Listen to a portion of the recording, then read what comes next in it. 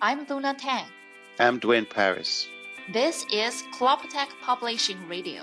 Here we talk about what's happening in the publishing industry today, share stories from publishers, and discuss how we can shape the future of publishing. Clopatech Publishing Radio is brought to you by Clopatech.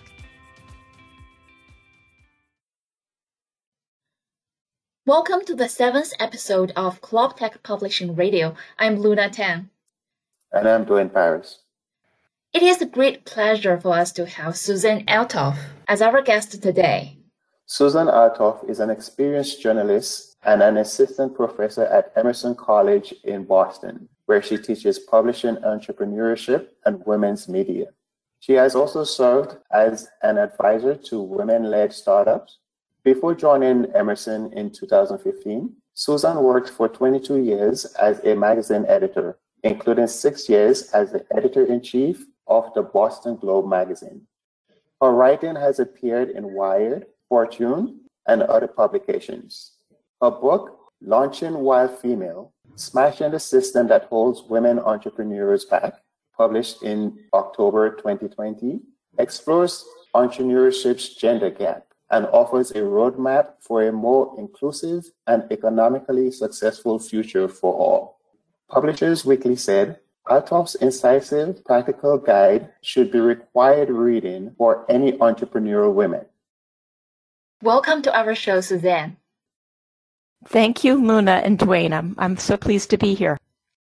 So first of all, we would like to know more about you. We understand that you received your master's degree from the Columbia University Graduate School of Journalism, specializing in health and science writing. You previously taught women's media courses at Tufts University. You worked as editor and then editor-in-chief at the Boston Globe magazine. And now you teach at Emerson College. Would you connect the dots for us and tell us what sparked your interest and passion to study the subject of entrepreneurial women and women's media? Absolutely. So I've always been interested in examining the world through a gender lens.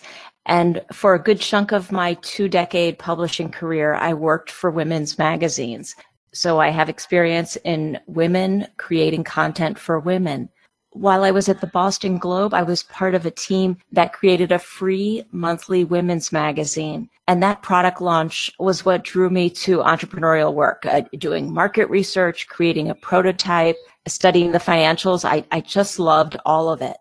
And then when I became a professor, I started advising students who were launching companies while they were still in school. It just happened that everyone I was mentoring was a woman, and they told me stories of investors and other people not taking them seriously and belittling their ideas, about their struggles to secure startup capital. I knew the statistics that show a gender gap in entrepreneurship, that in the United States, women launch fewer companies than men, that their companies overall make less revenue and employ fewer people.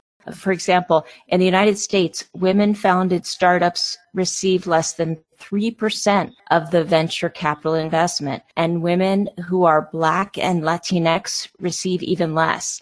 This is not unique to the United States. You see this around the world. Like so many other people, I found this data really frustrating. Yet I knew that women entrepreneurs still create amazingly successful companies. So I wanted to use my journalism skills to talk to women and non-binary entrepreneurs and to hear from them directly what could ease entrepreneurship's gender gap. So as part of that work, you've interviewed over 100 women and non-binary founders across many different industries across the United States. And in your work, you shared the conclusions of those research. What in that do you find most interesting, and what really generated the strongest response among readers and your students? I learned that women and gender expansive people, especially those who are Black, Indigenous, and people of color, face significant systemic hurdles on the entrepreneurial path. It was shocking to me how common these hurdles are. They encounter funding disparities. I already cited the lack of venture capital investment for women entrepreneurs. There are also disparities in business loans. You see the gender pay gap playing a role. Women are able to save up less money to use to launch their business because of this pay gap. There's also a racial pay gap as well as a racial wealth gap that play a role. Women and non-binary entrepreneurs experience microaggressions, their expertise questioned, or their businesses dismissed as hobbies, or getting slapped with the label mompreneur. They often struggle to find mentors and role models, especially ones that share their gender or race. And these entrepreneurs experience sexual harassment and assault from investors, bankers, customers, and others. But here's another thing I learned. Women and non-binary entrepreneurs are finding success. It's just that the entrepreneurial path is often harder than it should be. As I explain in my book, this has implications for all of us, giving us a weaker economy, less innovation. And now with the pandemic, which has rocked our global economy, we're seeing job losses and other effects. And these have especially been felt by women. So we're going to need everybody working together to strengthen the economy and create new jobs. It's truly an all hands on deck moment. So for example, researchers have estimated what it would look like if women started growth-oriented companies at the same rate as men. They've looked at this across the globe. So for the example of the United States, if this happened in the United States, that women launched growth-oriented companies at the same rate as men, we'd have 15 million additional jobs in only 2 years. That is incredible. If we zoom into the world of book publishing, what is the current status of women authors and their works like? Yeah, so the short answer is it depends. Women authors, of course, dominate genres like romance, and we have a whole category of fiction named after us, right? Women's fiction. I say that tongue in cheek. Like many people, I find the label women's fiction problematic. We don't need the label men's fiction, right? That's just fiction. But there are troubling areas for women in publishing. I'll highlight 2 of them. Women are not adequately represented in the executive ranks of publishing companies, and salary surveys show that they tend to make less money than men. You can say the same things for publishing professionals of color. And here's another example. In December, I published in Fortune magazine my findings on the authorship of best-selling business books.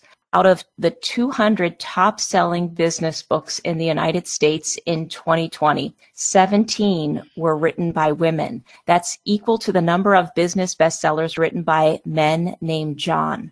This in part reflects the ingrained narrative of who is the better business person, the better innovator. So we need more women writing business books, and then we need to publish and review and buy those books. So, Susan, we need more women publishing those books, women reading those books. We also need more women starting businesses. How do you see that happening? How do you see that change taking place? It's a really interesting question to figure out why women may not be writing as many business books as men and why not as many may be published and reviewed and bought.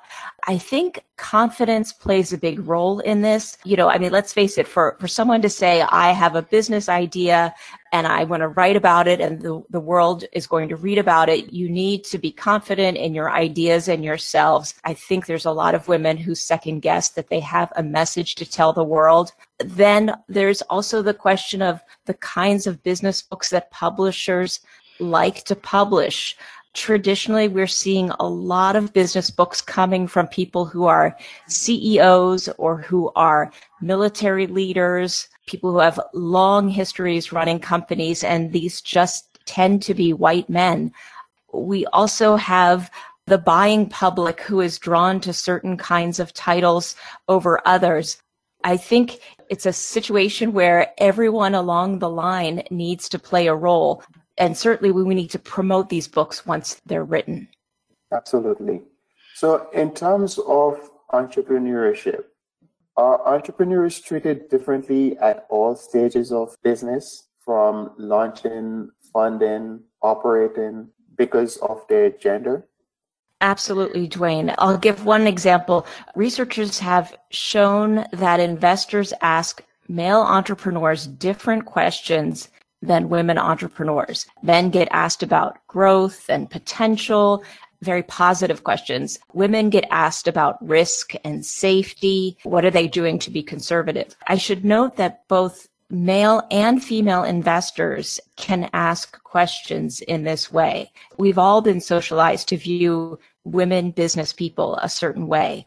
Women entrepreneurs commonly have their expertise questioned, especially if they're working in a technical field. And I want to underscore that this different treatment is amplified for women of color. Researchers call it double jeopardy. Both their gender and their race or ethnicity are different than what is considered the norm in business. Dear listeners, Professor Suzanne Althoff has been teaching publishing management and innovation, publishing entrepreneurship, and women's media at Emerson College.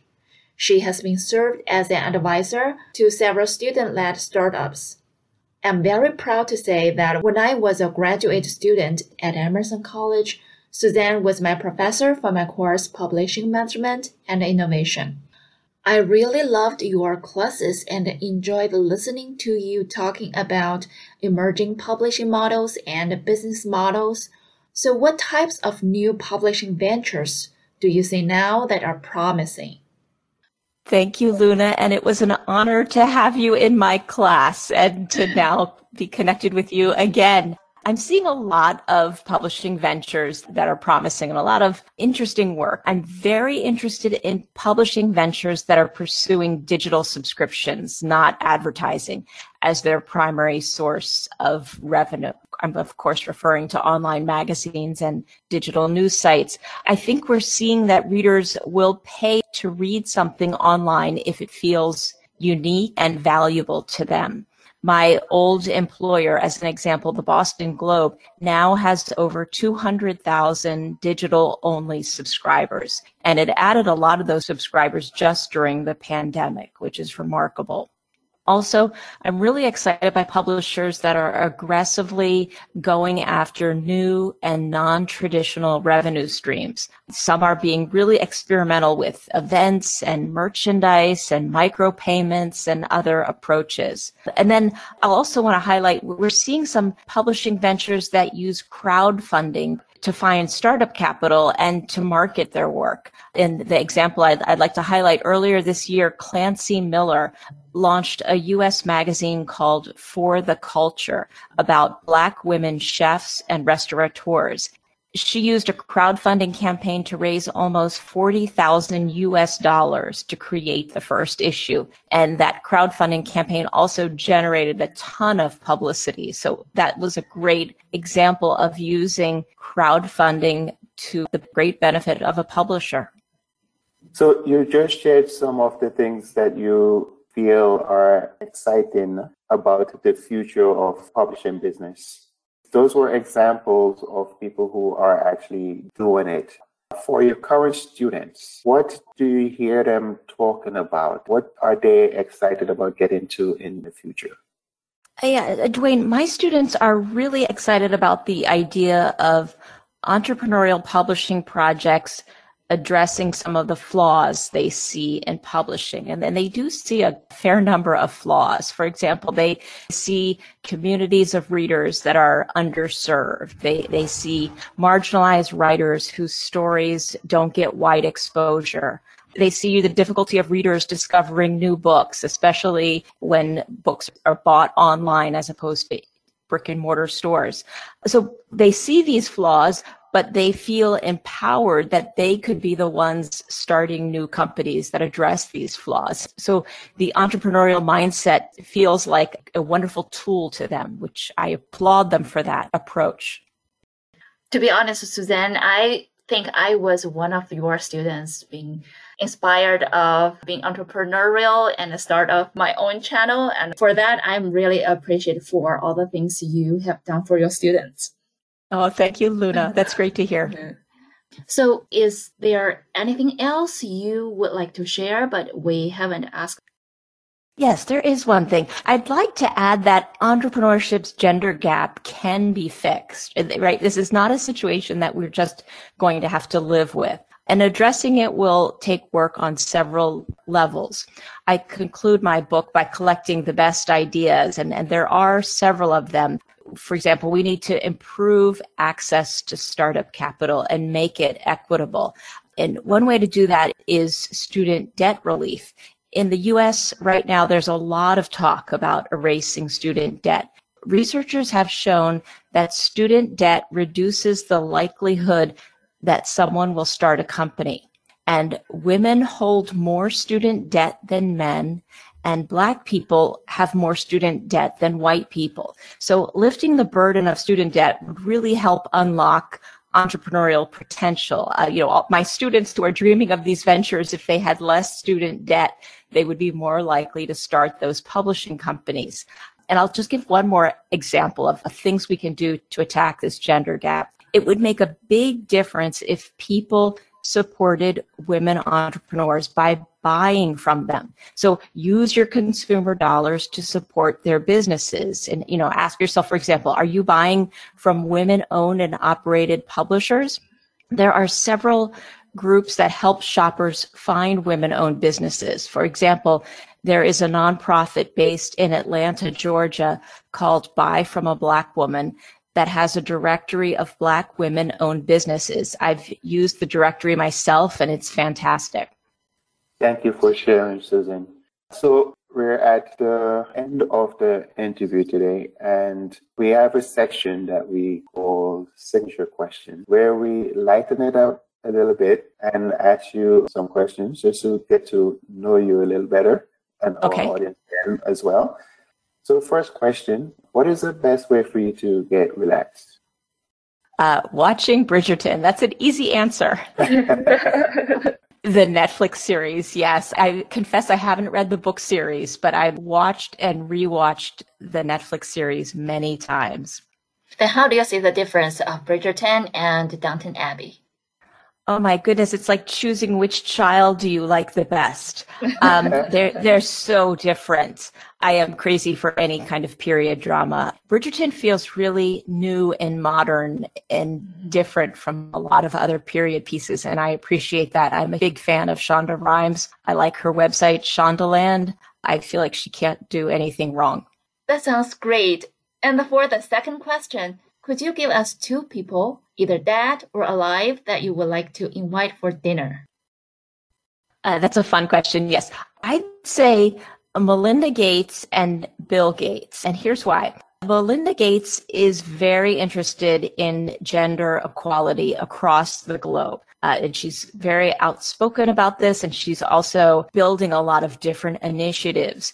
She's specifically spoken out about the importance of women creating their own businesses and how this would lift up not only the women themselves, but their communities. So I appreciate her interest in women in business. And what's so fascinating to me about the Gates specifically is that they're rich enough to make a real impact in the things that they are interested in. So I'm looking forward to the coming decades to see what else Melinda Gates will do with women's entrepreneurship. And the third one is there a phrase or a saying that you hold close to you that you may be willing to share? Yes, I love this question. So my mother is German. She's from the Black Forest, although she's been living most of her life in the United States. So I'll offer you my favorite German phrase. It's Der Apfel fällt nicht weit vom Stamm. So literally what this means is the apple doesn't fall far from the tree. The English idiom would be like father, like son. But because of our focus on women today, I'll say like mother, like daughter. Wow, that's terrific. Really, really sweet. And we would love to hold this saying very close to us because we are headquartered in Berlin, Germany. And dear listeners, we would like to close today's conversation by sharing a short excerpt from the op-ed that Suzanne wrote for the Fortune magazine. It says, "This isn't just about being fair. Men, especially those who work for women bosses, would also benefit from reading more examples of successful women business leaders. Men need women role models just as much as women do. We need to rethink who we are publishing, who we are reviewing, and who we are reading. Thank you so much, Suzanne, for guesting our show today. Thank you, Luna and Dwayne. Thank you for inviting me. For more information on the book Launching Well Female, Smashing the System That Holds Women Entrepreneurs Back, please visit the website suzannealtoff.com. You could also reach out to Suzanne on Twitter and LinkedIn. She will be speaking at the Virtual Women Tech Global Conference 2021, that is June 7th to 11th. She will share strategies for being a better ally for underrepresented entrepreneurs and creating a more inclusive startup scene. Get this episode delivered directly to you by subscribing to Cloptech Publishing Radio in whatever podcasting app you are listening to right now. Or you can have this podcast delivered to your inbox by subscribing to Cloptech's newsletter. You can get the link from the episode notes. It's easy and free to sign up. This episode was made possible by an international collaboration. Luna Tang and Dwayne Paris are co-hosts and producers. Nella Klopotech is publishing director. Marianne Belling, marketing coordinator. Björn Burher, music designer. Angie Heinrich, art designer. Stefan Kaufer, editorial reviewer. George Logan, outreach liaison. And Mark Wintle, technology support.